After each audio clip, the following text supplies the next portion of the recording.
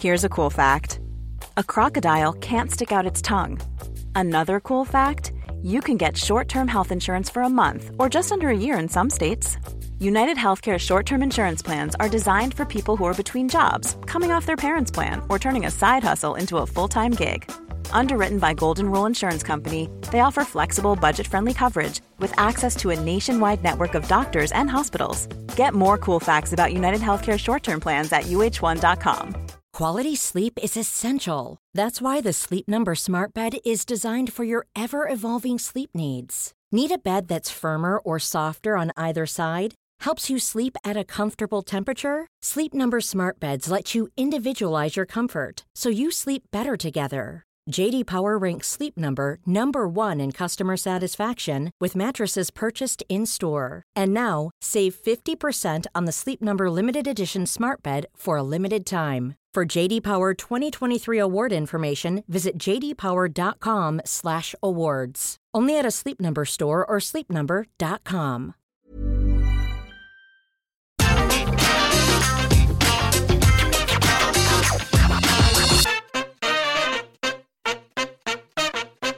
Hello and welcome to the SmackDown Review. I'm Adam Wilborn from What Culture, joined by one of the Dudley Boys, Michael Hamflett from What Culture, to review everything that happened on Friday night's episode of SmackDown. But before we get into it, if you're a fan of this sort of thing, make sure you subscribe to What Culture Wrestling on either iTunes, Spotify, wherever you get your podcasts from, for daily wrestling podcasts where we not only review SmackDown, but also Raw, NXT 2.0, AEW Dynamite, AEW Rampage, pay-per-views. We have interviews, roundtable discussions, and a roundup of the week complete with a bloody good quiz, of course, on Wrestle Culture. As I said, though, joined by Hamflett to review a spooky episode of SmackDown. How was it for you? I think spooky about this is I'm scared if there's still people out there praising it. What a nonsense load of rubbish this episode was. This was a bad episode of the show that I know you enjoy as a bit, saying is the best wrestling show of the week. Or is that just switched? I was going to say, is that just switched to NXT now? Yeah, I was going to say, like, it's lost top spot now. A really bad episode. Look, I think that we are sometimes, it concerns me genuinely that we are sometimes the low guys on, by way I mean me and Sidgwick, not you. You're very earnest and you praise when you like what you like on SmackDown. But the low guys on 2021 SmackDown. And it was with that in mind that I entered into the spirit of this episode, hoping to be entertained by the rich tapestry of the main event angle and its ongoing story with Paul Heyman and Roman Reigns, the fun that WWE brings around All Hallows Eve with its theming and with its all that sort of nonsense, and just generally with the sense of refreshed vigor that a draft can very occasionally bring. I would say comprehensively, this failed on all three counts. Mm-hmm. I went in, I did that awful thing that I normally resent people for even suggesting, just enjoy it.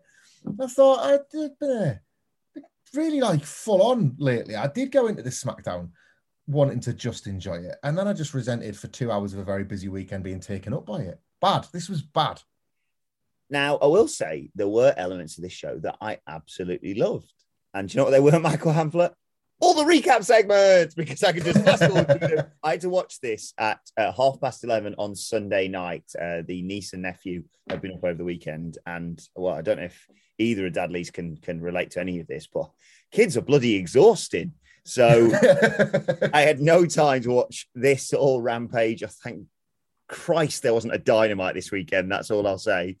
Yeah. So I sat down to watch this at 11:30, possibly a mixture of the exhaustion that I'm sure you guys feel on a daily basis. There was one segment that made me laugh out loud, like a proper guffaw. It's not anything to do with the Trickle Street fight, spoilers alert, and it's not even anything to do with some decent batter from Xavier, or sorry, I say King Woods and Sir Kofi, although I did enjoy those. It's something we'll get into very quickly. But, oh, yeah, this show was all over the place, and I don't think it helps that, well, I suppose it was like, it's an FS1 show, so they're not going to try, and there's not going to be Roman Reigns on it, so it's like a 1-2 punch for that. But let's dive straight into it. Lots to discuss here. The show opened. Well, you wanted them to get people's attention, Hamflett. The show opened with Charlotte Flair coming out and very briefly addressing what went down last week. I believe the commentators maybe said, oh, feisty encounter with the belts. That's one way of describing that and what happened backstage afterwards. But Charlotte comes down. She says the more things change, the more they stay the same. Never a truer word, Charlotte, on WWE programming 2 weeks after a sodding draft. Anyway, no one else can do what she does. She's the face of the division. She's the face of the whole company. She's the most decorated woman in sports entertainment history. She is unbearable. She does this, when everyone else wins a title, it's the biggest day of their life. But for me, it's just another Friday. She can't wink, can she, Hamlet? She's one of those people who can't wink. She just does a big old blink. Do you know what, right? So I can only do it. I can only wink with one eye. I can't wink with the other one. And I am reduced to that of a toddler going, am I doing it? Am I doing it? When I try and do it with the other eye because they both go down. And I saw that as well. And like my kids like to do that as well when they've been practicing to wink with either eye. And Josh, my youngest, he can do both. He's actually better than me. At 6 years old, he's mastered something that I've never been able to do. And I'm just thinking, well, you're also better than Charlotte at that. Because, oh, God, yeah. It always reminds me, there was, it's just tangents. Can we do some tangents? This show is rubbish. Please. There was when Big Brother was amazing, when Big Brother was legitimately this awesome social experiment as well as a television show. Whenever anybody winks, I just think of this. I just want to share this because I love it. It was so popular. By Big Brother 2, they added a load of shoulder programming. So you had Big Brother's Little Brother for the first time, which was, you like Big Brother? Here's some more. It was the first time you could watch the 24-hour stream. It was the talking smack of Big Brother. The talking smack of Big Brother, very much. You could watch the live stream all the time where there'd be like bird noises while they were swearing or saying things that were libelous. You couldn't, like, if you wanted Big Brother, they would give you more and more and more. And on one of the episodes in the week, they would break the clips up with like little talking heads from psychologists. Yeah, like analysts. I remember. Sunday night that was. Yeah, see, we've lived the same life. And there was a character in Big Brother 2, a housemate, I should say, in Big Brother 2 called Stuart. He went quite early. He was quite a controversial figure. He was a proper early elimination housemate in that he caused quite a few fights, had a few big moments, but you knew we're not going to win, so you might as well go now. Was he the Scottish one? No, he was like this sort of, he had a big fight in Big Brother 2 with a woman called Penny. Like they were screaming at each other. There was a party once where he would always walk around topless and he got these like sort of panther-eyed contact lenses and then sort of growled at the camera, a bit like Britt Baker did in the Halloween Gear and Rampage. But just sort of, he was like, he really likes being Stuart. And as part of this obnoxious, arrogant, very sort of alpha male personality, he'd always like be talking to one of the women. And then after the conversation, he'd do a little wink. He'd walk away and he'd go, oh, like that. It's like sort of, you didn't know if he was joking, you didn't know if he was sincere, you didn't really know his motivations. It was all quite creepy. And there was an isolated clip from one of this, like the psychologist, the analyst, saying, Stuart is the biggest winker in the house. And that became a running gag to this day between me and some mates I have. If we talk about somebody that's a total prick or somebody that's just being an arsehole, oh, well, he's the biggest winker in the house. Like that. And every time I see somebody like this struggling to wink. So now Charlotte is the biggest winker on SmackDown. Without question. She continues though saying the women here need a real leader, someone to bring out the best in them, and that is Charlotte Flair. And of course, this brings out Sasha Banks. She comes down, she demands a title shot, but Flair says, no, this is a new era. She said she spoke to Sonya Deville earlier, and maybe someone new should get a title shot. Cue Shotzi Blackheart, or she's better known now, Shotzi. Banks in amongst all this, said Flair, scared of her. But anyway, Shotzi comes out on a tank. She says she's never faced Flair. She wants a title shot. The fans are well behind her. Huge Shotzi chant, and Flair accepts. She grants championship opportunity contendership bollocks match, and Shotzi's so happy that she fires off a missile, and then we get the match, and Sasha Banks has remained at ringside to cheer on Shotzi throughout the match. And it was a specific point that Sasha Banks turned babyface, or has it just happened now? I think the babyface heel dynamics are so screwed up in WWE currently that they don't look for the opportunities anymore. They just decide one week based on who Sasha Banks in this case does hers. Like that laugh was designed as an evil laugh. It's now just who she targets it with as to whether or not she's a heel or a babyface. She's fallen into the same pit that Charlotte did about a year ago. Well, bear that in mind as we get towards the end of this match, because the bit that made me laugh out loud is coming. So Shotzi actually gets in a fair bit of offense and looks pretty strong in this match. She gets a near fall quite early on off the back of a sunset flip after Flair sort of battered her about a bit. Flair goes for the big boot, but Shotzi matrixes out of the way in a nice little spot. Flair continuously, trying to fight back, but Shotzi's just unpredictable and not what she's used to. She hits a springboard hurricanrana off the second rope, gets a near fall. Flair eventually is on the outside. Shotzi goes for a suicide dive, but Flair cuts her off. And then Flair gets into it with Banks at ringside, turns around, and Shotzi again nearly kills herself with a goddamn suicide dive. Flair caught her, I think, just about in amongst all this. Later on, Flair's on the top rope. Shotzi leaps up. Hurricane Rana gets a great near fall. Flair, though, is fighting with her on the apron, recovers big boots to Shotzi off the apron. Then gets her back in, puts her in the figure fours, trying to transition into the figure eight. As she's going for all this, though, Shotzi small packages her for a great near fall there again. She dodges the boot again, hits a tiger suplex for a 2 count. Then Flair and Banks are arguing with each other.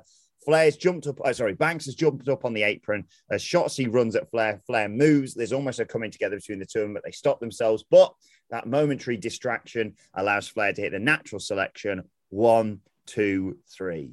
And I watched that and I thought, before I get your thoughts, I thought, wow, well, Charlotte Flair won and there was a bit of a, schmoz and a dodgy ending to this. But hey, one thing we've said for a while is WWE can't book baby faces. Not saying that they're booked particularly well here, and they certainly can't make baby faces. But despite the loss, fans are cheering for her. They love Shotzi Blackheart. So what happened? Immediately after the match, I genuinely went back like this as it happened. Banks tries to help her up. Shotzi pushes her away, and I think, you know what? Fair enough. She's frustrated with what's happened. But no, Shotzi just explodes, batters Sasha Banks, chucks her around ringside, throws her into the tank, and then hits that. Is it called the ball pit? Whatever it is, the senton onto a prone Banks, and sort of, I think you said on Twitter, Hamflet, tries to go for a pinfall for a split second. Then she's just doing a beat down, and just the welcome to the ball pit bollocks or whatever it is to close this segment off. This was a clusterfuck, wasn't it? It certainly was, mate. I will do this backwards, I guess, because that's how WWE have booked this. Shotzi's turn. You're so right to highlight how the audience were behind Shotzi.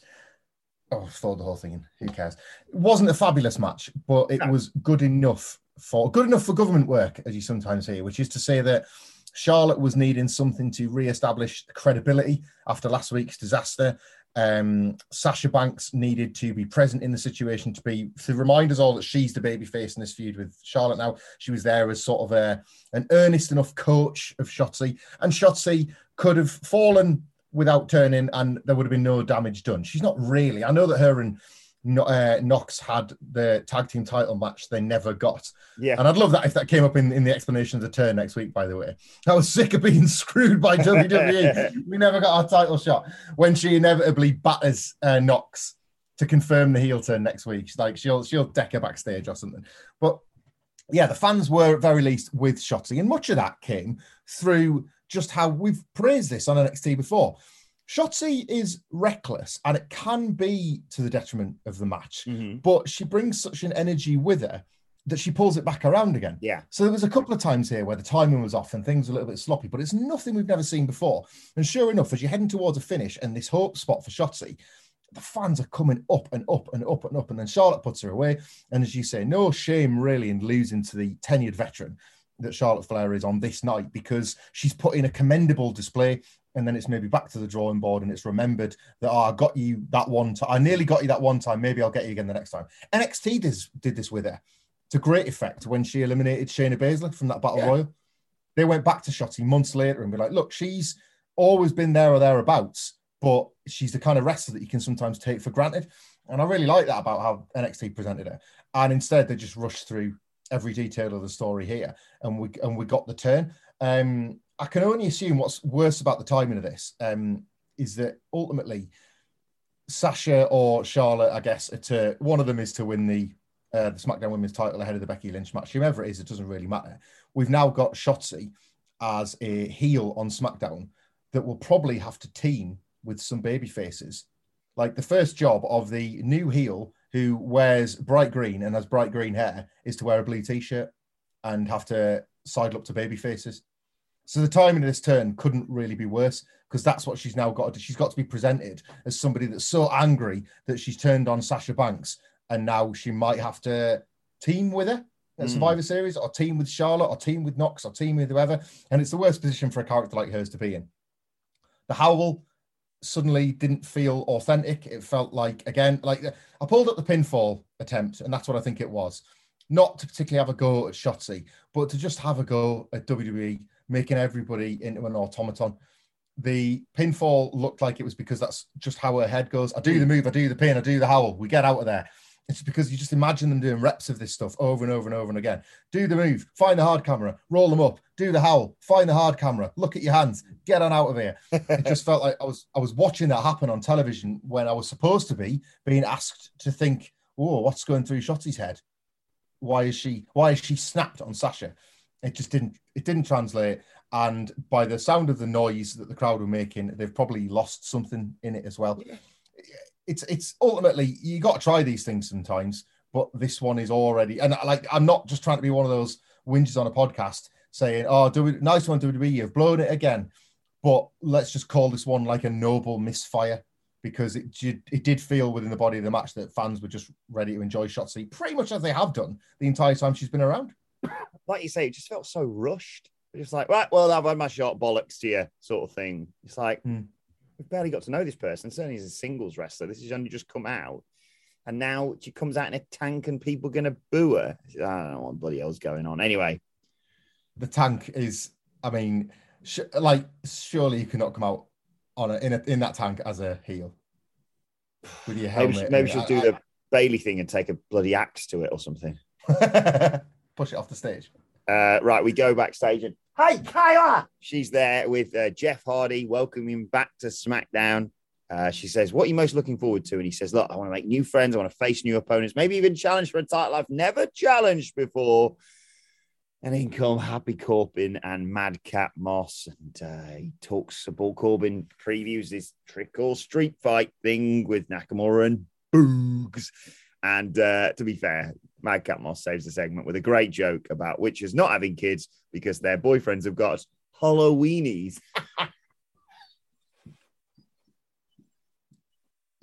I mean, you are Wacky Wilborn, and your delivery was better than Madcap Moss's, but the joke was still a total disaster. And then they just come back to Hardy and he goes, yep, so nice to be back on SmackDown. Like, this was it. Was he in character there or not? Was he just like, did he think the cameras had stopped rolling? Yeah, I don't know. I never know with these sorts of things. Oh, just like, it's like, presumably like you two, like, oh, right. I feel refreshed. I feel good. I had a nice week off with the kids. In you walk into the office. It's a fresh start today, Michael. In you come. There's me. Hey, welcome back. Bradley Boys. Oh, my week is already ruined. Never, Wilborn, never. Certainly not. If it had to come between one or two things that I would rather see on a Monday morning, it would be you over Madcap Moss 100 times out of 100. Believe me. Then we get a long recap. I saved loads of time here of Brock Lesnar and Roman Reigns and everything that happened, and Lesnar attacking Postman Pearce, and then Postman Pearce is on this Zoom call. And he says, I'm not going to allow anyone to disrespect me, disrespect this brand, etc., etc. He said, not only is Brock Lesnar suspended, but I'm fining him $1 million. Yeah. I love it when they make these random amounts up. This is it, right? This is it. You don't deal strictly in money in wrestling. We've talked about this before. So they've never gone to the trouble, other than, I guess, with the $1 million man, Ted DiBiase. We know he had millions. They never go to the trouble of, and nor should they, like wrestlers are fighting over a big gold belt, not over cash values. But they never really describe in detail how much the wrestlers earn or what is a lot of money to a certain wrestler. Just because we know Brock to be loaded and live on a farm in the back of beyond somewhere and not really have need for all this disposable income, it doesn't mean that we can feel much off the back of him being fined $1 million. If anything, because of what we know about Brock, that sort of feels a bit too generous. You've got to do these things. You've got to do these things relative to the people involved. Back in the days of Baron Corbin's poverty-stricken few months, whatever it was, imagine then him being fined, say, $1,000 when he didn't have a pot to piss in. Then you could contextualize that and it would make you would draw sympathy if that was what you were trying to do. Because like, he's not got enough to wipe the soup off his collar, and yet he's now getting $1,000 taken out of his pocket by an authority figure. Like, we don't know what $1 million is to Brock Lesnar. We don't have a sliding scale of cash punishments. Maybe we do, and maybe I'll do some digging and try and write a list out of this. But I don't feel like when you think about the various other fines that have been levied to WWE wrestlers over the years, that there's any sort of league table or rationale for why somebody gets fined a certain amount. And I think that's why this didn't particularly land. The only time I'm ever shocked or intrigued or, have any emotional reaction to WWE fines is when it's the real ones. Like the kayfabe ones, you could say he's been fined $1,000 or $10 million. And I'd think, oh, cool. I mean, I know as a fan, he's not going to be a Survivor Series. So we're getting rid of him for a bit. So we're going to suspend him and fine him money. It's utterly pointless. But when I find out, oh yeah, when, I don't know, Batista bladed in a cage match, they fined him $250,000. And I'm like, they did what? That's a bit much, isn't it? Yeah, that's exactly it, because there's got to be reality attached to it for it to resonate. Did you ever play, when you were younger, did you ever play the Who Wants to Be a Millionaire PlayStation game? Yes. I'm not talking about the ones you would get in pubs on the quiz machines, the actual PlayStation game. They'd got to the trouble of making this rubbish animated Chris Tarrant, and you had the questions come up. And you played it once thinking, oh, this is going to be great. It's just like when I was on the telly. And then you realise there's zero drama attached because you just gamble every time. Yeah. You're not gonna on a game say, do you know what, Chris? I've had a great day today. I've got my £64,000. I don't know. And ultimately, wife and kids back home. We're looking to move house. Promised them Disney World. They kill me if I went home with nothing. So I'm going to take the money and then turn the console off and go to bed. Like rubbing your hands together. I made a good call there. Yeah. Really looking forward to ringing the folks tomorrow and telling them I've won big on the PlayStation. Fictional. I'm going to save this checkpoint and then I'm going to get my encyclopedia out and see if I can research the answer to go back to it. Won't need this football manager save $1 million. Won't need this. Yeah, won't need this GTA save. Delete that so he can make space for Chris Tarrant. It's like the Tarrant thing's like, would you like to ask the audience? You better believe it, you fucking mug. I'm going on Google, pal. What are you going to do about it? The only good thing about all this, and arguably one of the only good things about this show, Paul Heyman is backstage smirking as he watches this announcement from Postman Pearce. Kayla comes up to him, of course. They do their back and forth. He's amazed she's still got a job. And he says, oh, well, Roman Reigns, if he was suspended, he wouldn't care. He'd just show up and smash people. But he doesn't have to worry about that because Roman already beat Lesnar. And then she says, yeah, but what's going to happen with Lesnar here? Sort of butters him up a little bit. And then he forgets where he is for a split second and he slips into old Paul Heyman, Brock's Paul Heyman. He says, well, Lesnar would show up. This is Brock Lesnar. He'd wreck everyone. He'd wreck Postman Pearce. He bangs on and he's getting really into the bit and then suddenly realizes where he is, what he's doing. And then the fact there's a bloody camera pointed at him. And then he says, oh, I haven't spoken to Brock Lesnar, and walks off. I thought this was yet again sensational from Paul Heyman. Really, really good. Really good. The the big angle in SmackDown that they've been able to preserve almost doesn't belong on WWE television at the moment. It's so good. I don't know how Paul Heyman and Kayla Braxton's chemistry has become so infectious, but shout out to them as well. Did you see Kayla Braxton's Halloween outfit as Paul Heyman on the bump, by the way? No. And I recommend everybody go and have a look at this. She dressed up as Paul Heyman for an episode of The Bump, and she, I saw this through a Twitter video of her pretending to be him on a phone call, and then she spends the rest of the episode dressed as him, full suit, a bald wig, I think, and a prosthetic chin that looked like it was intentionally, well, let's just say prosthetic chins. It felt as if Vince McMahon himself wanted to craft a Bo Selector version of Paul Heyman. But it's really great, genuinely, and you can see it's been done with real affection as well. So, go and have a look at that if you can. Sorry, I've just found it. But yeah, it's I love them too. I love this story, and I love that they've managed to preserve it. Look, if this is going to be a WrestleMania headline match, which WWE seem content to persevere with it as one, is the drama of this still not in which side Heyman is on? Right, yeah. I've totally lost you with this costume, haven't I? I'm sorry. Sorry, yeah, if you heard a noise there, it's because I just pressed play on the video from The Bump. I love the fact that they've gone, Kayla's gone, I want to dress up as Paul Heyman. And they're like, oh, cool. Do you want some like cushions to push up your jumper to make you got a big dummy, hasn't he? No offense to Paul Heyman. She's like, no, I just wear a suit. Like, oh, okay, cool. With a big old chin. So many chins in there. Biggest chin. It is the most electric comparison. Is spot on. I thought when I saw the image, I thought, that's like someone's mock-up because it looks like a police, and like, okay, what did the robber's chin look like? Oh, it looked like that chin. Yeah. What did his nose look like? It looked like that. And they put together and you go, no one has ever looked like that before in their life. But yes, fair play to them too. Their relationship is good. And Paul Heyman is the interesting element of another Lesnar Reigns match, isn't he? So they're probably going to try and drag us out to WrestleMania if they can. Yeah. One size fits all seemed like a good idea for clothes. Nice dress. It's a t-shirt. Until you tried it on. Same goes for your healthcare.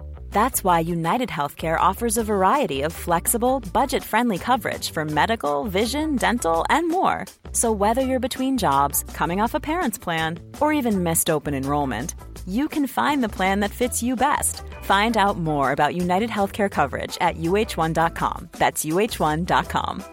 A lot can happen in the next 3 years. Like a chatbot may be your new best friend. But what won't change? Needing health insurance. United Healthcare Tri-Term Medical Plans are available for these changing times. Underwritten by Golden Rule Insurance Company, they offer budget-friendly, flexible coverage for people who are in between jobs or missed open enrollment. The plans last nearly 3 years in some states, with access to a nationwide network of doctors and hospitals. So for whatever tomorrow brings, United Healthcare Tri-Term Medical Plans may be for you. Learn more at uh1.com. Quality sleep is essential. That's why the Sleep Number Smart Bed is designed for your ever-evolving sleep needs. Need a bed that's firmer or softer on either side? Helps you sleep at a comfortable temperature? Sleep Number Smart Beds let you individualize your comfort so you sleep better together. J.D. Power ranks Sleep Number number 1 in customer satisfaction with mattresses purchased in-store. And now, save 50% on the Sleep Number Limited Edition Smart Bed for a limited time. For J.D. Power 2023 award information, visit jdpower.com/awards. Only at a Sleep Number store or sleepnumber.com.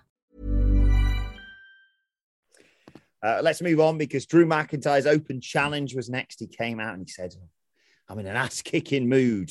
They don't want open mic night, open challenges. They're another matter, though. Everyone wants to see this. He says, anyone in the back who's got the cojones, effectively, step out and fight him. Out comes Mustafa Ali, and he mocks Drew. He says, oh, yeah, you're just a big burly bastard. I'm better than you. I'm smarter than you. I'm quicker than you. I've got more athleticism in my pinky finger than your entire body. He puts himself over, basically, and announces he's going to be the one to beat Drew McIntyre tonight. For the brief match that they had, really enjoyed this. Thought it was a really interesting dynamic, particularly, and I've seen numerous people get thrown across the ring, but I don't know why, but Drew and Ali made it look boy popping all over again. He threw him the entire length of the ring, and, no Michael Cole hyperbole could put a dampener on this for me. Ali's trying to fight back. Drew McIntyre's just chopping the crap out of him. He hits a neck breaker and you think, oh, great, that's that over then. Goes for the Claymore, but Ali dodges it. He goes for a 450, misses it, and then gets out of the way of the Claymore again. And then out of nowhere, Drew McIntyre, who's been watching some Bryan Danielson in AEW and realized he needs to establish some more finishers, he puts the Kimura on Mustafa Ali to get the submission victory. Post-match, as they're trying to move on to King Wood's stuff, Ali gets on the mic and says, oh, you're only booing me and cheering for McIntyre because my name is Mustafa Ali. And they're probably partially right, but still...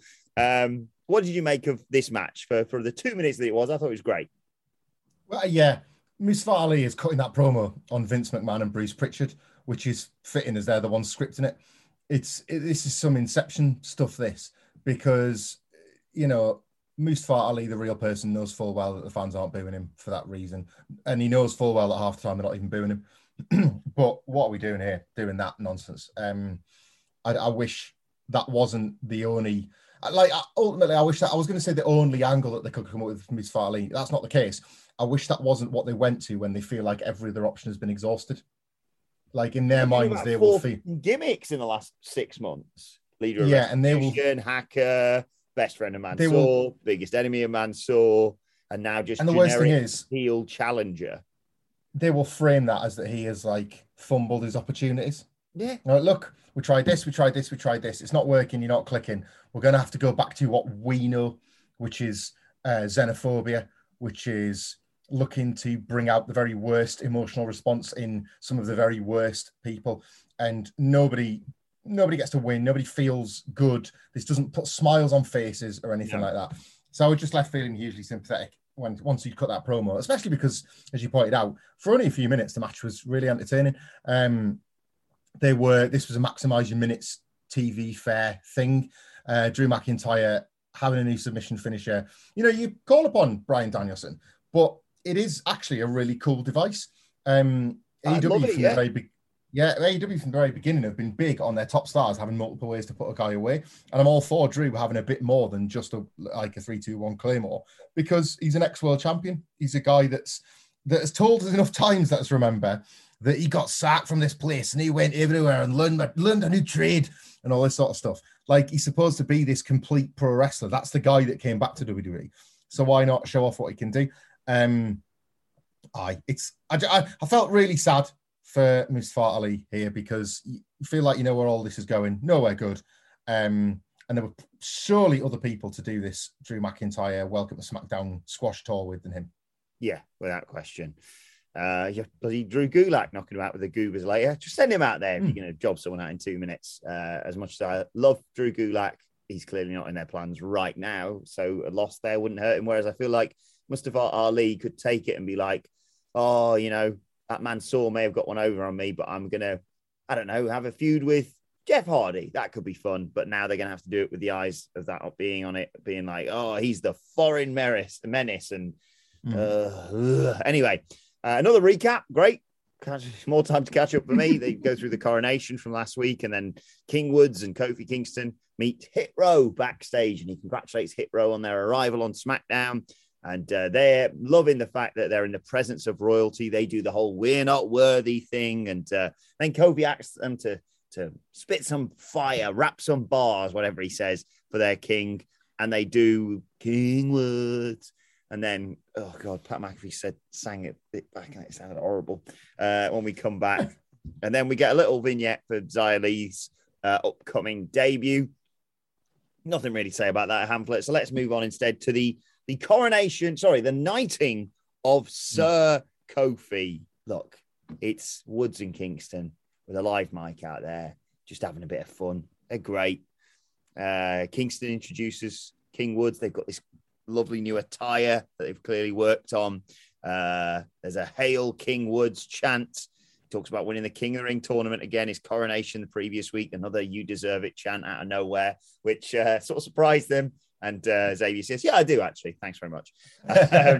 So he gets Kingston to take a knee. He knights him Sir Kofi, and he declares that Kingston is the hand of the king. There's a Sir Kofi chant that goes around, and then out of nowhere, they're interrupted, damn you, by the Usos, who steal from The Rock, who used to do, whoa, whoa, whoa, whoa, whoa, whoa.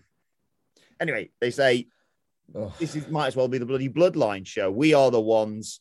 They take the piss out of the clothing of Xavier and Kofi. Xavier and Kofi say, well, you haven't changed your stuff since 2018. And then I did like, this was something that was clearly like, oh, you'll say this, and then they'll say this. And they've worked together so long. They're so great together.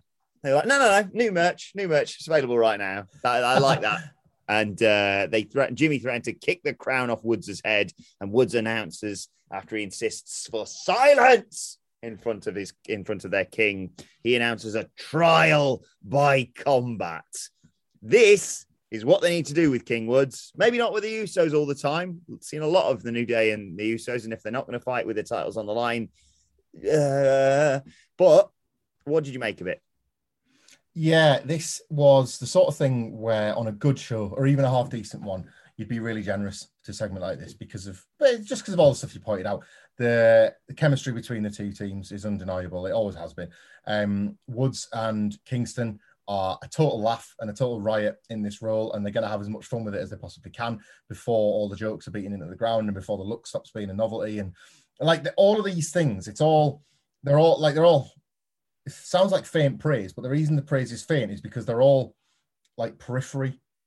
They're all sort of peripheral to the main crux of all of this, which is you're giving us the New Day and the Usos, and you're trying to tell us it's a main event when you know full well that these gimmicks are showing us that it's a mid-card match. Mm-hmm. And that's the other thing about this. Again, on a half-decent show or on a show that otherwise knocked it out of the park, you'd be like, oh, well, like everything else is going so awesome here that fine, New Day, Usos in the main event it is. But this show is dragging its arse. It's been really boring. There's not a feeling of momentum or energy about SmackDown in general at the moment. And the idea that this was what they had, look, it's faith internally that these four can carry an in-ring, can carry a main event from an in-ring point of view. But this didn't ask us as viewers to be along for the ride at all. No. For me. This just told us that they're kind of old rivals, farting about a bit, and, you know, maybe they'll have a match at some point. And then instead that maybe they'll have a match became the thing you were going to close this broadcast with. And the two things just felt worlds apart. Yeah, I love them. I have no doubt that when they get given the opportunity, they can steal the show with a tag team title match. But this felt very much like an FS1 main event when you're not going head to head with Rampage. That's what I say. Totally. Like, this is it. We're kind of like, I'll be one of the first to criticize the Saturday Night Dynamites when I feel like AEW going intentionally low effort almost. They're having to save things, or they're pulling back on things. With WWE, you don't notice it half the time, because if you use that defense, that would cover 3/4 of every Raw and SmackDown review we do. Like, so you can't say, like that you forget about the FS1 element because you're like, oh, come on, WWE, why are you being so low energy? It's like, well, you were last week when it was on Fox, or, you know, the week before, whenever it was on Fox. Yeah. It's so hard to differentiate between the two that you still just review this as your standard issue episode of SmackDown. It doesn't feel enough. We get a Raw rebound, more time to be saved here, and then we get the trick or street fight match. It is Shinsuke Nakamura and Rick Boogs versus Happy Corbin and Madcap Moss. Early on, the babyfaces actually have the advantage. They isolate Madcap Moss and beat him down, and they do the Shinsuke foot on the chest in the corner thing. Boogs goes to play his guitar, but then suddenly Corbin attacks him with a candy cane kendo stick or whatever they were called, and Corbin beats down Boogs, and in the midst of all this 24/7 championship bollocks happens. Well, nothing happens. Reginald does some flips, runs through and runs back. And Pat McAfee says, was that Drew Gulak? And I think, oh, you poor bastard. So then Madcap Moss is trying to dunk Rick Boogs' head into the big vat of apples there for apple bobbing. But Boogs reverses it, and with the help of a Shinsuke Nakamura shot with the kendo stick, dunks Madcap Moss, who comes out holding an apple in his mouth. Lovely little bit of a moment there where it spits out and he catches it, and then Pat McAfee, Boogs, and Nakamura all have an apple. How do you like them apples? All that sort of thing. Later on, the fans are chanting for pumpkins, and Corbin grabs one and then just puts it down to the ire of the fans. In amongst all this as well, Nakamura kicks Corbin and sends candy flying into the audience. Heels are beating down Nakamura. Boogs fires back, though. He comes in. He uses the pumpkins to the crowd's delight, uses all the Halloween decorations bollocks to run wild, and him and Nakamura just start twatting the other two with kendo sticks. Nakamura sets up for the Kinshasa on Happy Corbin, but then Moss grabs one of the pumpkins, plonks it on his head, and they fight around ringside, Nakamura and Corbin, over the barricade. It leaves Boogs looking like he's about to hit a huge finisher on Madcap Moss. They'd had this big power game going on. You can tell that they like these two. And then two guys in Halloween costumes come up and twat Boogs with kendo sticks. That allows Moss to his finisher and get the victory for the team. Post-match, it's revealed that it's the handsome bastard. You don't need to wear masks. You're too bloody handsome. Humberto Carrillo and Angel Garza are the ones who attacked Boogs and cost him the match. What did you make of the Halloween trickled street fight bollocks? Look, it was Halloween on Sunday, so I'm not such a miserable bastard to not understand why you would want to run a spooky-themed match on a Friday. I'm just jealous that you and Sidgwick get to talk about it, because that was on Rampage and this was this. My problem with this match is that it wasn't so funny that the constant laughter they were leaving breaks in for could fill the gaps. Like the spots that with pumpkins on heads and things. We've seen this so many years in a row at this point. The only laugh that this would, like, the only big laugh that this could be expected to get would be the one that Corbin does whenever Moss tells a joke, or the one that Tony Atlas used to do when he was the guy for the Abraham Washington show. Oh, I love that. Like, it's that kind of over-egged, exaggerated laugh that these spots require. And absolutely nobody, the crowd seemingly included it because they were like really quite quiet for a lot of this. Nobody had the energy for it. I don't particularly hold that against the wrestlers. This was objectively a dull match with props, not least because of the fact that we've seen we literally complained about Nakamura and Corbin fighting too much on last week's podcast. Yeah, and here they are again doing this, and it just felt like the same match, the Halloween trick or treat fight, whatever. The same match supplanted over 4 guys after it was used on like everybody. Like we've had Dolph Ziggler with a pumpkin on his head. We've had Bobby Roode with a pumpkin on his head. Everybody's had a pumpkin on their head. Well, on. Like there comes a time when it just feels like, oh, who's getting a pumpkin on their head on SmackDown? Like it's going to be one of your questions in next year's preview. Yeah. Who's getting a pumpkin on their head? Like, because this is where this match goes. And I'm not trying to be this miserable guy. If you've never watched one of these before, if this was your first Halloween SmackDown, if you listen to this podcast, by the way, and you found wrestling and have engaged in it in any way because of us, thank you. But if as a result, this is your first ever SmackDown, I hope that you were pissing yourselves at the Halloween themed spots, the apple bobbing and the pumpkins and things like that, because this is a first, and you never forget your first. And you know that's what this was for somebody out there, and I'm envious of them because otherwise it felt like I've seen it. What I didn't hate genuinely was the attempt now to channel Nakamura and Boogs off in a different direction from Corbin and Moss in the form of the Handsome Bastards. Yes, it's a first feud for them two on SmackDown. It's a way that they can say, look, we wanted to make an impact. 2 weeks we were on SmackDown and we couldn't get on the show, and yet you clowns were messing around in a Halloween costume contest. We're here to make an impact, blah, blah, blah, and you have to... Like, I don't hate that. It's a bit boilerplate and a bit basic, but I genuinely don't hate it. And they've done it on night 1. They're going to set up something on night 2. We'll be bored of the matches by week 3, 4, 5, 6, and 7. But this is the point. Like in terms of a launch pad for a couple of characters that were going nowhere. Like I didn't hate that, but the match was like 10 minutes or something. Like it's too long as well for the same joke we've heard every year for the past 50. It feels like. Sorry, everyone. I feel like I'm pissing on people's chips with this, but like, sorry, this was... No, I just genuinely stunned when the crowd like, yes, get to the pumpkin spots. Is that, yeah, maybe it's me. Maybe you do want that. Maybe if I was live there in person, 6 pints deep. Actually, what am I saying? If I was there like in person, 6 pints deep, I'd be clamoring for the pumpkin. Yeah. Any pumpkin carving in the Hamflett household this weekend? Yes, but absolutely not by me because I am abysmal at it.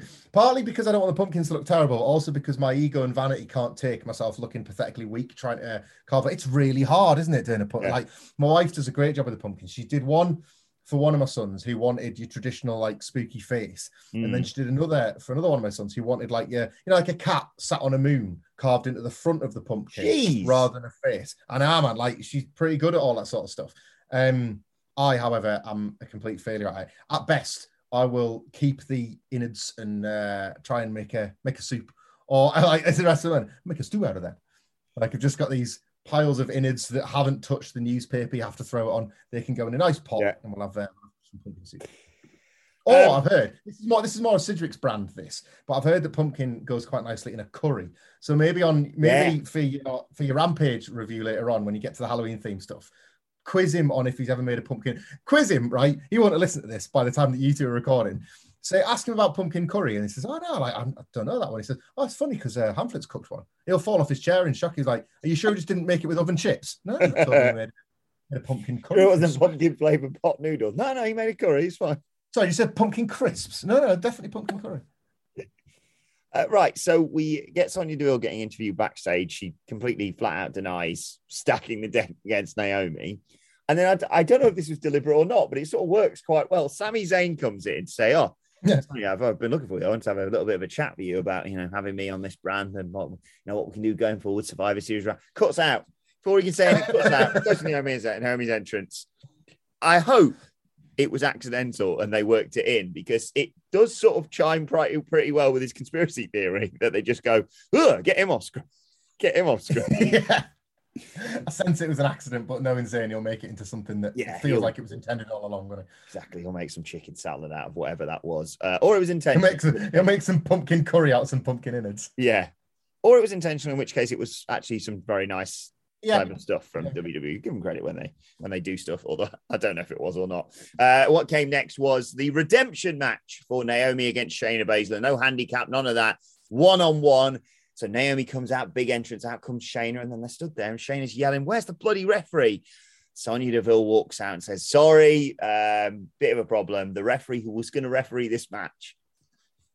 How preposterous is this? Not even a week to think about it if you want to say that it was genuinely accidental. The referee was meant to ref this match, got injured by getting murdered by Brock Lesnar. So I suppose I'll have a go. Got a referee shirt knocking about? They have, and it perfectly fits Sonya Deville. And it's the special guest referee nonsense, but done in about a minute and a half. Naomi gets some offense in when it's just 1-on-1. She can, hold her own against a Shayna Baszler. Hurricane Rana there. Gets on the apron, but Sonya Deville distracts her. That allows Baszler to get some stuff in. And Naomi kicks Shayna Baszler, goes to springboard in the ring, but unfortunately slips off, falls, but recovers and hits a move against Baszler, hits an enziguri, I think it was, against her regardless. Goes for the pin, but Deville either doesn't count or does the slowest count ever. And then the moment Shayna Baszler reverses, 1, 2, 3, quick count. Shayna Baszler wins. Naomi's furious. She gets in Deville's face. But Shayna Baszler puts the Kirifuda clutch on her again, and she takes her out of the game, basically. She's screwed again, Hamlet. Yeah, I hate what I'm watching, so instead I want to talk about what I want to happen instead. Mm-hmm. And then we can judge WWE on their failure to deliver on my fantasy booking instead of whatever nonsense this is, all right? Mm-hmm. So here's where I think this is going, because I thought this was useless, and I thought Naomi's comments after the match didn't feel particularly... I just didn't believe him. Yeah, I'll give up the corporate side of things. I'm ready and waiting, and I'll have a match with Shayna Baszler whenever she wants it as well. Yeah, well, you just did. If you could have got in there before Sonya Deville, kind of gamed it against you, then you would have done it. I hate this, so I'm going to try and use something that happened on this show. I'm going to use WWE's own writing to form the remainder of this storyline in a way that might actually be satisfying. Okay. Sonya Deville is going to continue to do this, pull these tricks, and then eventually Naomi is going to snap. She is going to absolutely batter, and I mean batter, out on a stretcher, Sonya Deville. Sonya Deville's not going to be feeling any glow. She's going to be feeling like she's got to go, because Naomi's going to have left her in a pool of her own blood, the whole deal. We've never, commentators are even too shocked to say, this is Naomi finally getting some revenge. They're just appalled at the level of this attack, the nature of this. Sonya Deville, it's discussed in the week that she could be gone from WWE for months as a result of the severity of this attack. And then on SmackDown, she appears via satellite, obviously, in a hospital bed, whatever, convalescing. You ready for this? She fines Naomi $1 million, which is then paid for by Paul Heyman, who laughs off $1 million fines. And why does he laugh off $1 million fines? Because that gets Roman thinking, did you pay Brock's as well, did you? Oh. And then Naomi's in the bloodline. Roman and Heyman have got some little more teasing between them, because it's Heyman just pulling $1 million fines out of his arse. If he's done it for Naomi, who else has he done it for? You got to ask the big questions. And it turns out that all of that stuff earlier in the night was LTS motherfucking T. Yes. That's far better than what they did. Yeah, this is bollocks. And it filled 2 minutes, and it's still...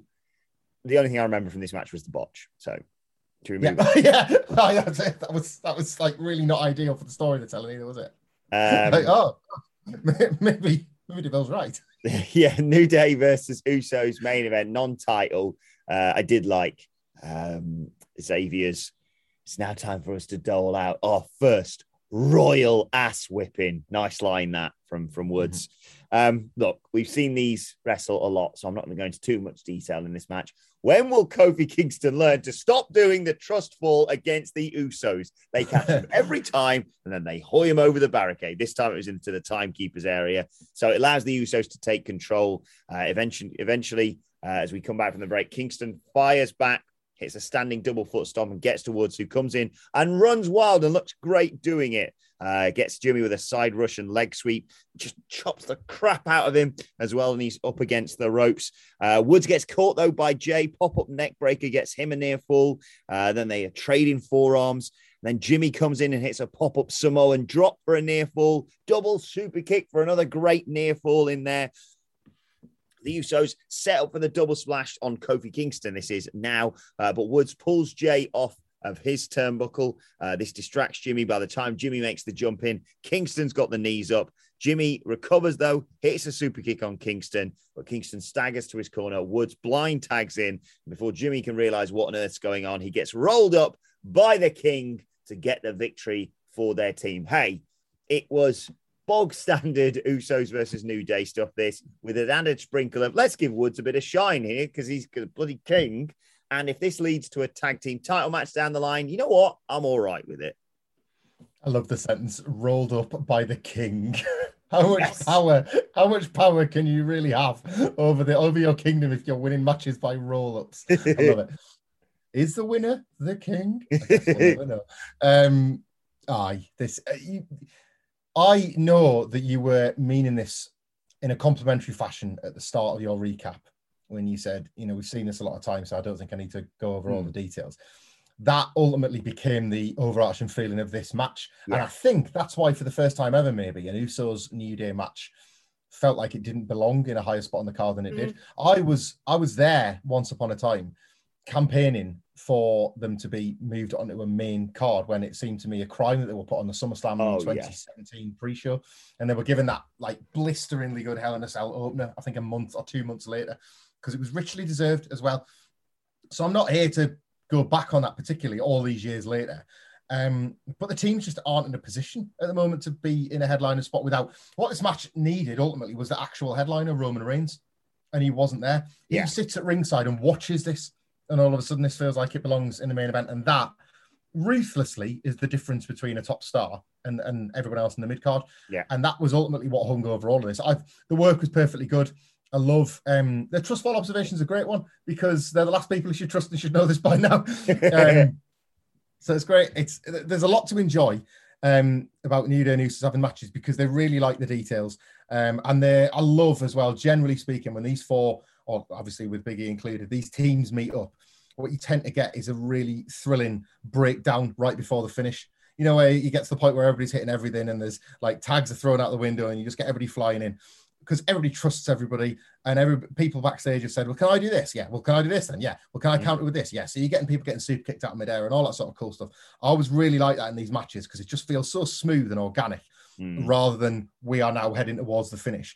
But they headed towards the finish and the finish was a roll-up as a main event of a TV show. What do you want? It's not, this wasn't really acceptable on a show that wasn't really acceptable.